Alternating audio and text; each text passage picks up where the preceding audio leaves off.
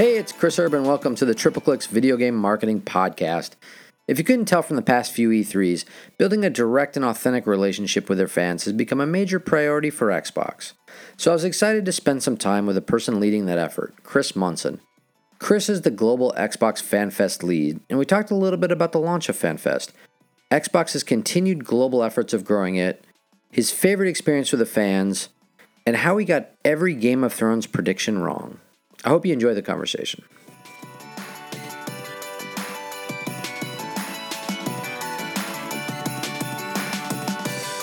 Chris Munson, Global Xbox FanFest lead. Yes. Thanks for doing this. Of course. This is great, Chris. It's E3. We are at the JW Marriott, where the entire festival is usually held in the lobby. So it's That's right. Yes. It's good to be here. A different kind. Yes.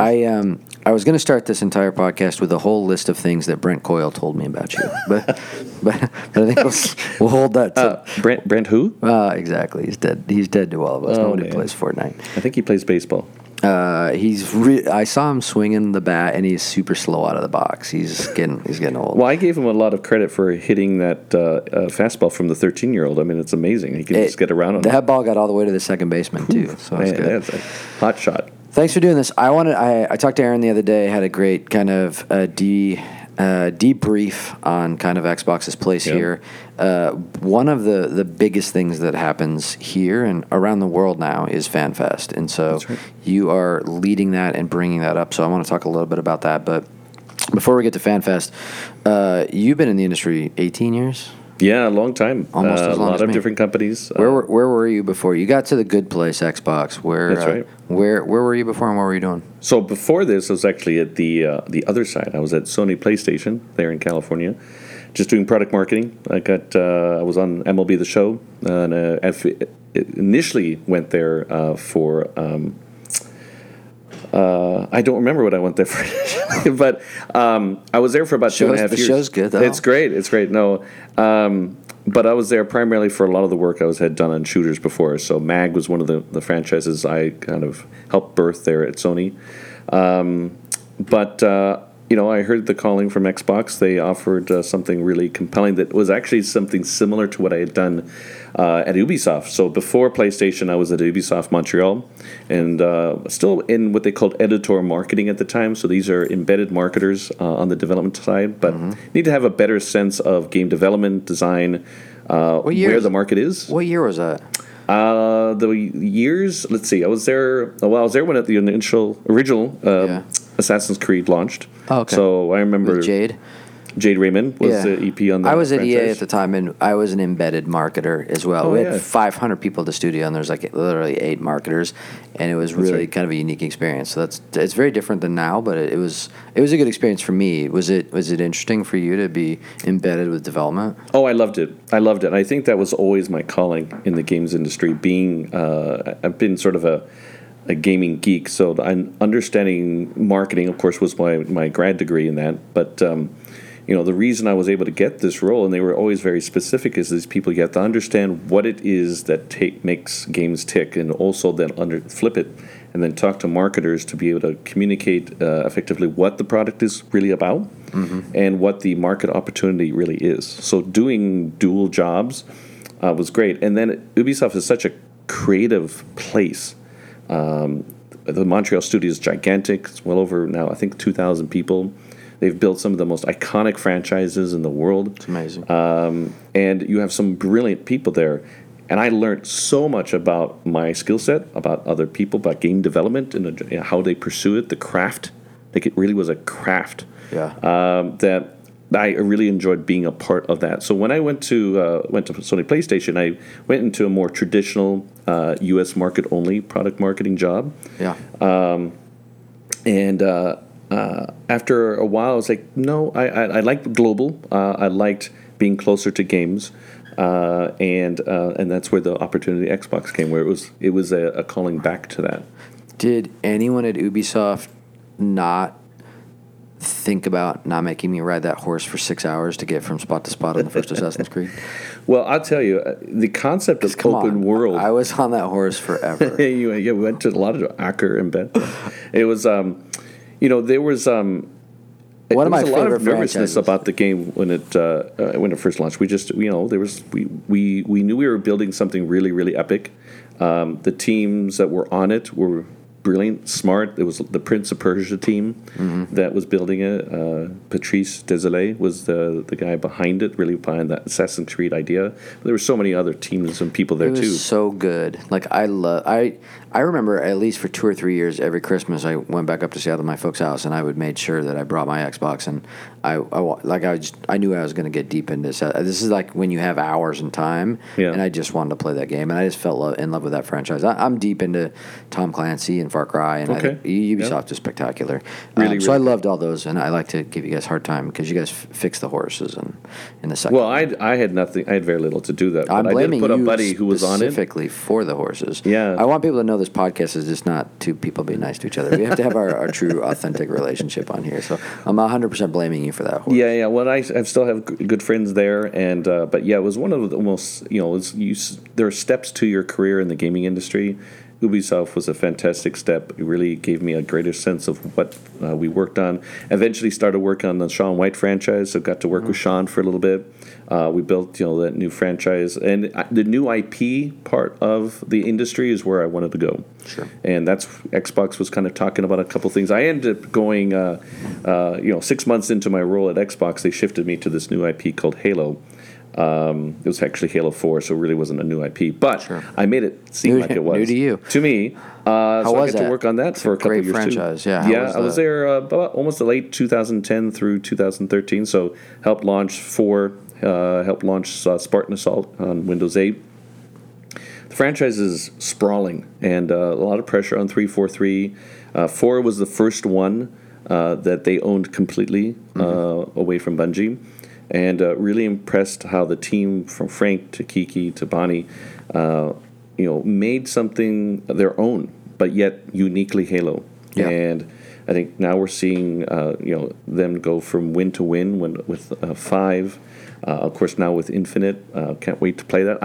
They had a great show. Halo was the franchise I got an Xbox for. Yeah. I'm like all those other people out there. That was it. Aliens was my favorite movie, and to finally see a movie come to life in gaming with this what looked like it was an open world at that point, but so much broader, captured my attention like no other. Yeah, that's why I got the Xbox as well. I've talked about it before, but when that ship crashes and you get out and you're on the ring and you're just wow, like what, you know what I mean? It was just such an iconic moment, and I think those guys had a great showing this week. Infinite looks spectacular. For me, the video that they showed takes me all the way back to 3 and 4 and all those great moments. Yeah. And so I couldn't be more excited for, I believe they said holiday 2020, whatever that means. So super excited. That's right, about, I can't wait for that. So you worked on Halo, you did that stuff, and then you kind of moved over to your current role. Tell us a little bit about what's your day-to-day role now at Xbox. Well, actually, I did. I'm going to correct you here, Chris. I actually did move to some other franchises. I was trying to hide the point that you just get bounced around a lot. Yeah, I do. I get bounced around a lot. Gosh, now you've brought that up, and I'm rethinking my entire career at Microsoft. Thanks, Chris. Where did you go after Halo? So I worked on a new IP that didn't come to fruition, but was actually birthed the Coalition. They used to be called Black Tusk Studios, and then they actually worked on, they're working on a brand new IP that we actually revealed. I don't even remember the name. We didn't give it a name, but we showed it up at E3, and then lo and behold, we bought Gears franchise, and Rod came along with that. And, at that point, I was very fixated on building something brand new. I think I'd, been in the industry over 12 years at that point, and I was really looking, it's like my focus, my strength is new IP. Creating it, building it, working with the teams, understanding the market, understanding consumers, but also understanding how to tell great stories in games and working with the teams. Obviously, they're experts at that, so working with those experts to meld that to create great position in the market. So Gears wasn't that for me anymore because Gears is such a well-established product. People knew what its its deep down base concept was. There wasn't a need, at least in my perception, to be able to do that anymore. So I was drawn more to. I went on State of Decay for a while. In fact, State of Decay franchise was the initial franchise I actually worked on when I first got here at Xbox. It was a concept about a zombie game, open world zombie games, and so it was so far in advance we had to kind of work to figure out whether this zombie phenomena would continue, because Walking Dead was just starting out. It was a huge hit. But the question was, are zombies still going to be cool in 3 to 4 or 5 years when the concept of the game was? Hey, yeah. And I think the team at Undead has really found their place in the world. State of Decay 2 is a huge expansion on what they were doing for 1. But it was at that time, so thank you, we're now at the right timeline. I had pitched an idea that Xbox One was coming around, and it was a matter of something deeply held for me about rallying the troops. Xbox One, we didn't have the greatest announcement plan. We all acknowledged that. There was a little bit of a struggle for us to get out there to what is this new product. At the same time, listening to fans, it was relevant. It was important to understand that they were looking for things to rally around, and BlizzCon was growing in stature. Other standalone events were growing in stature. And I thought, the Xbox fan base is the most passionate fan base out there, even more so than PlayStation or Nintendo, at least my opinion. Mm-hmm. And I wanted to do something that was important to them, relevant to them, and something that they could go and say, hey, fans are the same everywhere.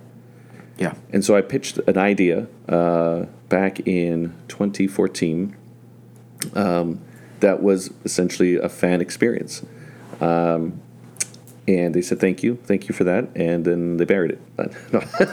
No, they thought about it. And Jeff Rubinstein will tell you that he started the very first Fan Fest in 2014, but he didn't have the name, so therefore it doesn't exist. Did he call it Jeff Fest? They probably did. The Rubinstein Fest. There you go. We came out of that thinking, okay, it's super important that we re-engage with our fans. Super important to tell the story of Xbox. And you've got the leadership that does it at the time. I mean, Peter Moore, passionate about fans, even, leading that, having been before he wasn't there. Correct. Before there, he led that culture. I worked for him in 2000, so he was at EA, so I know where he is. So he's great with that stuff. But Aaron and I talked about just how passionate Aaron is about fans and connecting community, and social's changing and social's ramping up, and it's getting really strong. So yeah, I think putting kind of Xbox first for fans and leading, we had just talked about how the briefings used to be very corporate and quiet until you brought the fans in. So fans have always been first for you guys, and I just feel like what you guys are doing, the Fan Fest, was kind of grown out of some of the early work that Peter had done, and some of Aaron revamping kind of the briefings and bringing fans into those and kind of building that out. Aaron was so instrumental in so many different ways. He came on, became the GM, running product marketing, and of course I was on the team at the time and had pitched it a couple times, and he understood it. He understood it immediately. And in 2015, when I was trying to launch a State of Decay Definitive Edition on Xbox One, he said, "Hey, we want you to go ahead and do this thing. What do you need?" Yeah. And I was like, let's do it.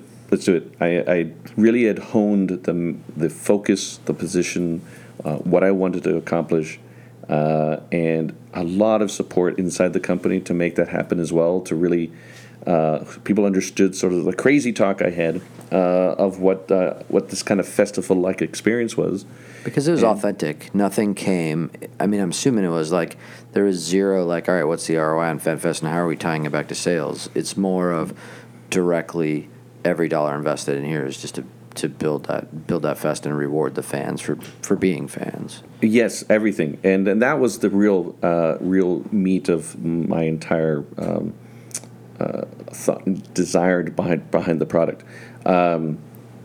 There is something about what we've seen across all sorts of different industries. So looking way outside of the gaming industry to sports in particular, a lot of the work I had worked on many sports games in the past, there is a passionate fan base behind that. And that passion drives interest in that team, interest in further, the fandom itself.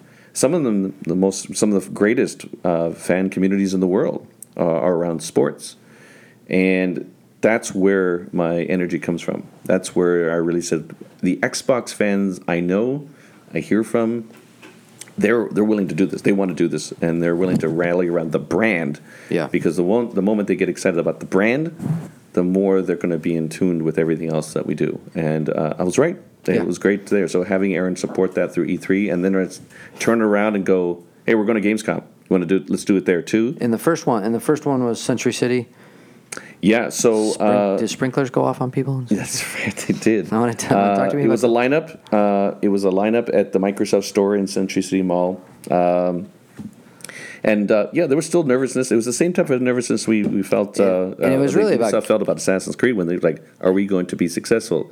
Now you look back and go, "Why were you nervous?" Yeah, but in that one was different than the Fan Fest we now hear. It was just kind of a get together, and we're going to give tickets away. And what was the offering on the first one, and how did it kind of come together? It was still pretty elaborate. We had 500 tickets. It was going to be a multi-day experience. They would go to the briefing. We would do so. The briefing was the first thing. Then we would give them kind of a showcase-like experience where they get to play the game later that day. So that year, the briefing were on Mondays. And so Monday morning they would go to the briefing, and then right after that we would take them to a showcase experience where they'd be the first fans to play all the games. It just so happened that was also Satya's first year at Microsoft, so he also came by to see how Xbox was engaging with fans. Mm-hmm. So we kind of hit a really great momentum piece. Satya super believes in Xbox, so I could see that he does. Him coming to that first one makes a ton of sense for just for his engagement around that side of the business. Yeah, and so we worked with our partners at Microsoft Stores, and then transported all the fans. They slept out overnight. Then we moved them to the briefing, and then they had breakfast there. Then they went to the same day then also to the showcase where they get to play all the games for the very first time. A really in-depth engagement experience. And then they also went to E3. So we've done that for the last several years. Every year at E3, they got Expo passes.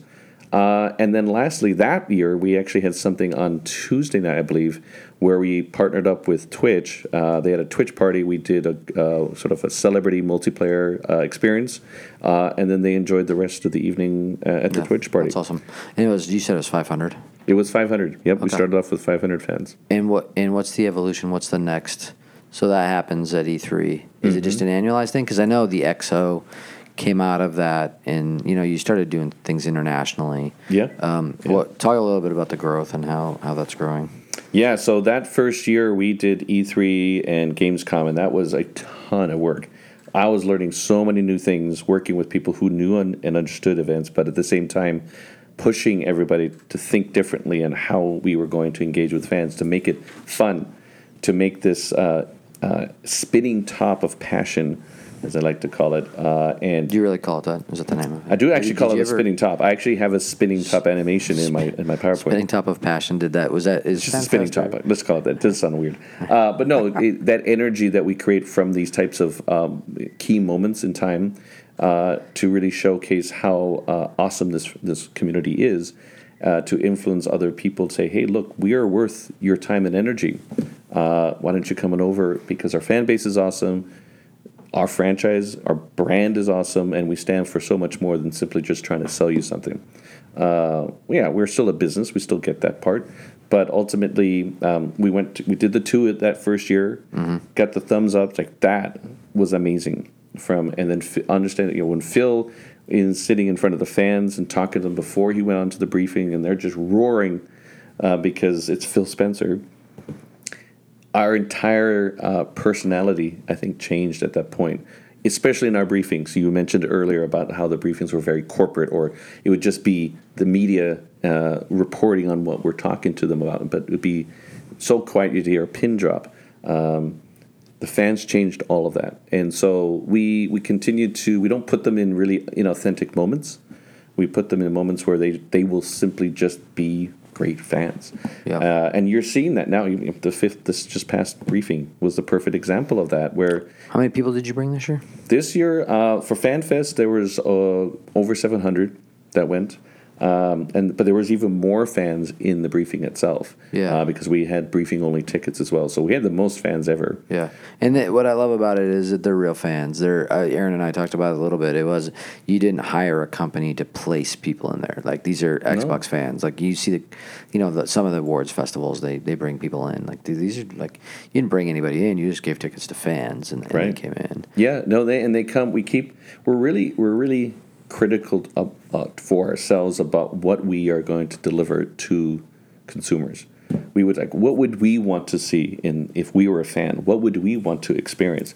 We do so much in our business that is so cool, but because it's our job and we're doing it all the time, we tend to forget about it. We tend to forget that it's a lot of fun at times, that sometimes the daily grind is actually super interesting. E3 is the Super Bowl of the gaming industry. It's the center. It's where we announce so many different things, not only us, but every company that's here. And fans will travel for that. We had tons of people. We had over 15 countries represented in FanFest this year. They come from everywhere.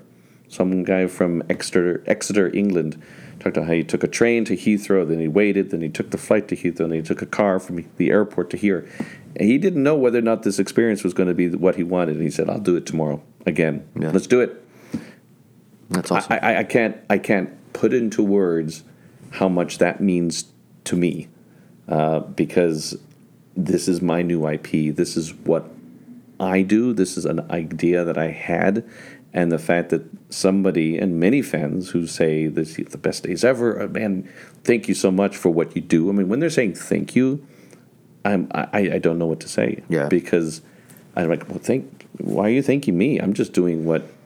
Sure. Well, thank you for supporting this. Yeah, no, it's great, and it's funny. The community is huge, and you talk about all the different countries, but the fans are so passionate, and social's great because people come up to me and say, "Hey," and I'm like, "Hey."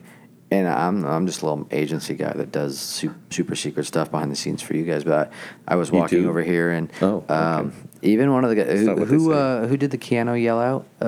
It was one of our fans. Yeah, well, was it Peter or Peter the leader? I think is what his name is. He just grabbed Shout out to Peter. He just I just met him for the first time downstairs. He just came up to me and introduced himself, and we had talked on social, and I hadn't met him, but it's just fun. Like I did a Mortal Kombat thing with WB, right. And I had FanFest people wearing FanFest gear show up to the Mortal Kombat launch, and they knew who I was, and they knew who everybody was, and just it's such a tight knit community that you've built out of this thing, which I think is really it's really cool, and it's engaging, and it feels so authentic and true, which is the best part. I mean, it's they get nothing out of it other than having access to you guys, and Aaron and I talked, like he had 20 people come up to him while I was waiting. When he was waiting for dinner, and he loves it, like right, and he wants to ask. He wants to ask the questions. Yeah, he wants to ask the questions, and he wants to hear about the feedback and have those conversations, and everybody is just kind of engaging with it, which I think is really cool. Yeah, and our regions, our people in the rest of the world across Xbox have really embraced this well. What countries have you covered so far? So, of course, Gamescom Cologne, Germany. We've been in 3 different cities in China, Madrid, Milan. We've been down to Sydney, Australia.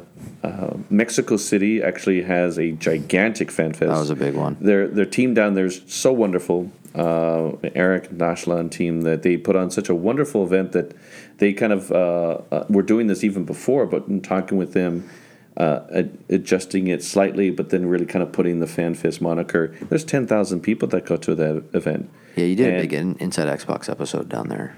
Yes. That was the first XO 18 last year was in Mexico City. And you guys just announced, I think on Sunday you guys announced XO 19? Yes. Yeah, XO 19 in London. Yep, so XO 19, so the second year of XO, we're going to be in London, which is going to be fantastic. It's going to be in November, which is also fantastic. That's awesome. How do people? If people are listening to this first time, hopefully we've got people that are FanFest members listening. But if you're not, how do you get engaged and how do you become part of the community? Is there a path for that, to get in? Into EXO or just the FanFest experience? Yeah, just to get. Here's the other great part. Yeah. The secret sauce of FanFest is we build events where the fans are. And for FanFest, we're flexible enough to be able to go to lots of different cities, as I talked about. EXO is kind of the same concept. It's a lot more moving parts. We'll have more to announce later about how to get. And I don't even get mean EXO the London. I don't even mean the London 19 tickets. I just mean in general. Like how do you get to be part of? How are you picking out the 500 people who are part of FanFest? How are you picking out the other people who are getting the briefing tickets? Those kind of things. That is a great question. I'm glad you're saying that. So part of the inclusivity that we try to accomplish with that spinning top of passion. That's good. I'll make a T-shirt. Yeah, we should. I should with a spinning top. Trademark. I get 10%. I think Jeff came up with the name. We probably did. We build on each other's successes. There you go. What was the question again? How do you get into? I'm not going to let Johnny edit this either. How do you get tickets, or how do you get into the community? Oh, the community. Yes, exactly. Yes. Sorry, I was hearing my inner monologue. As soon as I said Jeff, it just really throws good. you off and you're distracted. Well, I mean, people joke that I'm the Pied Piper of FanFest, but really what I try to do on social media is really listen to the fans and build experiences around that. So many times I'm the one with the stream of conscious ideas on either my Twitter, Money Rumble on Twitter or Instagram.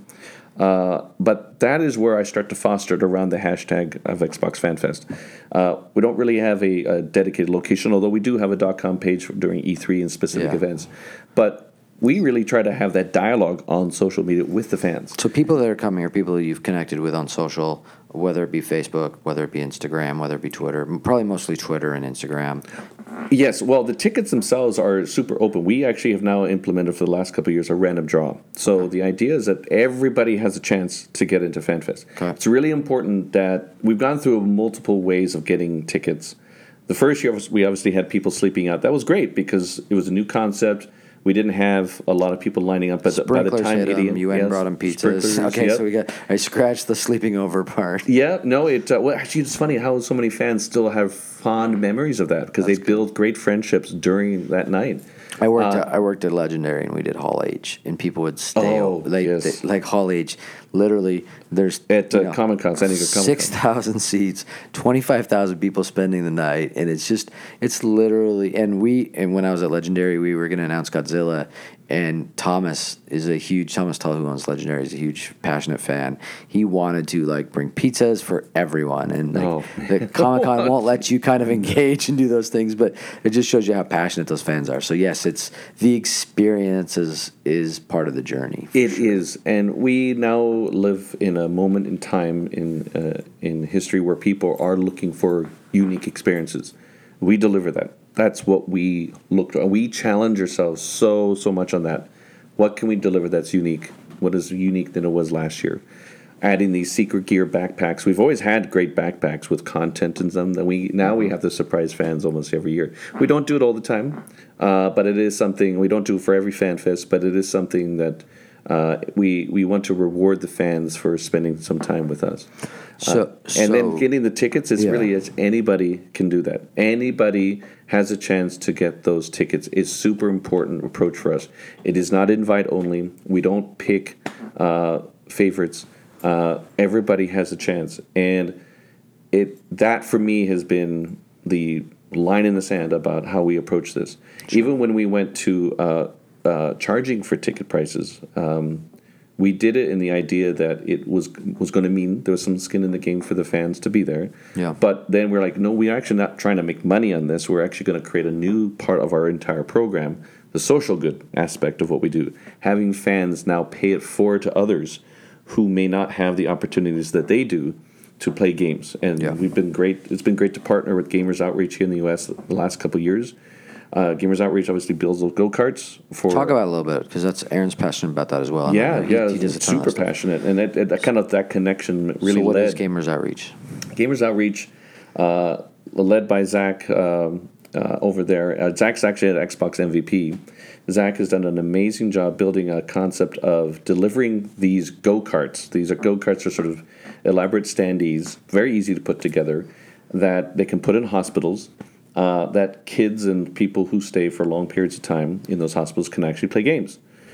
For the overall health experience for these kids, mostly for kids, so instrumental in having a positive mindset through some very difficult times that they're experiencing there. At the same time, hospital nurses, doctors, such like that, their focus is on health, not on how to put together a gaming console. Sure. So that merging of two things, being able to deliver these go-karts to many hospitals all around the United States and other parts of the world, is why we say we want to get behind you and have all our ticket proceeds donated to those types of experiences. Yeah, no, it's great. I mean, I totally understand the charging, just to make sure that you've got people that want to be there and not just happen to, like, it's just a commitment to the group, and then I think putting the money in the right places is awesome. And we wanted to say, how can we help the fans now pay it forward to others?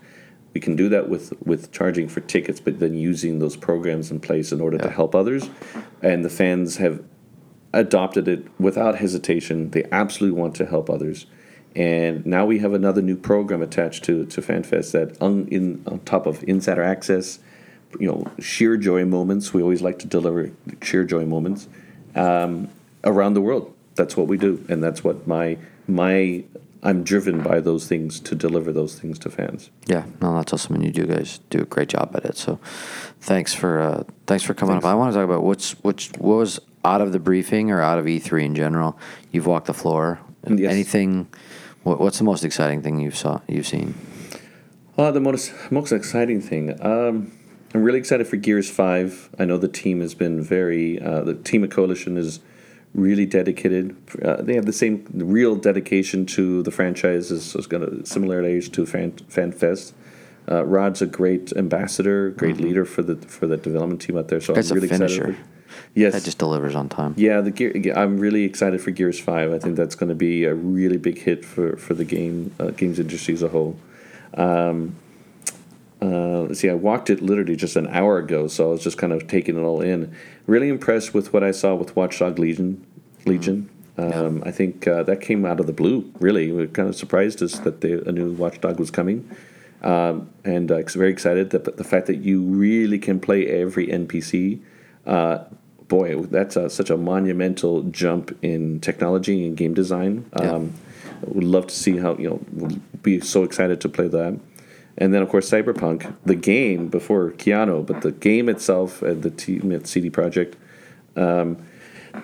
you can't wait. I mean, people saw it an hour last year. They saw a full hour of gameplay. I did not. But I heard it from because you had a podcast appointment. You couldn't make it into the into the video. Yeah, exactly. No, but so many good, such great feedback from people who have seen it. Going, boy, I've never seen anything like this before. And we know I'm a huge fan of the Witcher franchise. Loved Witcher 3. So that type of, if they are putting that much attention into Witcher, I can't imagine what's going into Cyberpunk. How did the Keanu moment go over? I'm sure you were sitting with the fans. I actually was not. Where were you? I was over back at my Regal Cinemas. We have our check-in there and do a bunch of stuff. Aaron was with the fans. Yes, he filmed it. So I haven't actually gone to one of our briefings in a couple of years now. I like to leave that to other people. It's sure. As I've evolved in my... Give up your seat for a fan. Look at that. Yes. Look at that commitment. So you. I'm not sure about that. No, I'm standing far in the back. I sit in the back rows and just kind of soak it all in. So how did that go over? Did everybody talk about what was it's such a trending moment when it happened? Yeah. It was really fun, and Aaron talked about the way that they pitched it to us and how it all came together. But it's interesting. Oh, I'd love to hear that. Maybe I should listen to your podcast. Listen to my podcast. Yeah, maybe. What is it again? No, I mean, I was watching it live like everybody else, and I tend to stay away from the planning of the briefing because nobody wants your opinion. Yeah, no, I got you. Right. The like when I tell jokes off mic, it seems to land better. I freeze you up on microphones. Brent Coyle would No, there were so many thoughts. Brent will like this moment. There were so many moments going through my head, and none of them were appropriate. No, I think I like to watch the briefing cold. I like to watch it like a fan. I still like to feel those moments, that tingly sensation of, oh my gosh, what is this? Seeing Halo Infinite last year, going, I have no idea what this is. What the hell is this video? Yeah, it was like, oh my gosh, Master Chief. I hold that for myself. I hold those moments. If people were to give me that access to say, come see, we'd like to get your opinion, I was like, no, I don't want it. I feel the same way. We do that a little bit with Dungeons and Dragons and Stranger Things. They send the scripts for season 3 over early, and Nathan, who runs Dungeons and Dragons, and Nathan Stewart pretty well. Oh, right, yeah, Nathan. Yeah. Nathan and I are both like, I got no interest. I don't want to read. Don't show me anything. Yep. I don't want to see anything. We still want that experience. Yeah. I'll avoid spoilers. I'll walk away from leaks of Game of Thrones and someone trying to spoil Endgame and stuff like that. There are very few moments of purity of experiencing something new, like every in many ways it's I want to be there with the fans too, to understand what they're going through. So yeah, when Keanu showed up first, him in the game was, oh wow, that's awesome. Keanu's in the game, fantastic. Then to reveal he's there, he's the it guy right now. He because he is Keanu. And everyone understands. It's an adjective now. It's a noun. It's a verb. It's everything.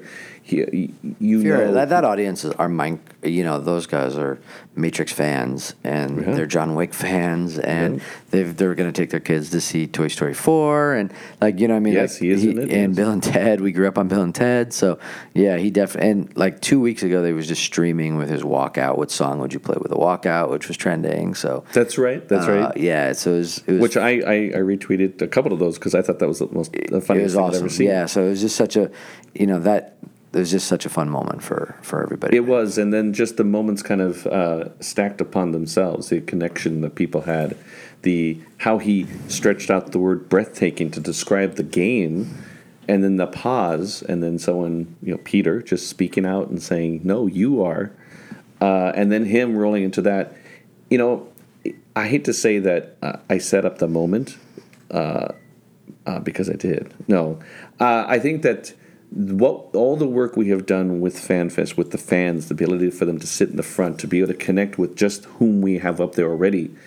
The fact that Keanu, a huge movie star, also then shows up in that moment and is expressing what he's talking about has a game and his moment in that game, but then using a great descriptive word to describe that. And we know, and if you follow Keanu, I'm sure you do. Mm-hmm. He's a very thoughtful guy. Sure. He just had that thing on the Colbert Show a couple of weeks ago when he says, what do you think happens after death? And he says, people here are going to miss you. And there was a pause of, man. People that liked you are going to miss you, yeah. Yeah, and so even Colbert recognized that. And I think there's the thoughtfulness in his approach and just being who he is. There's a search now for authenticity, for just be who you are.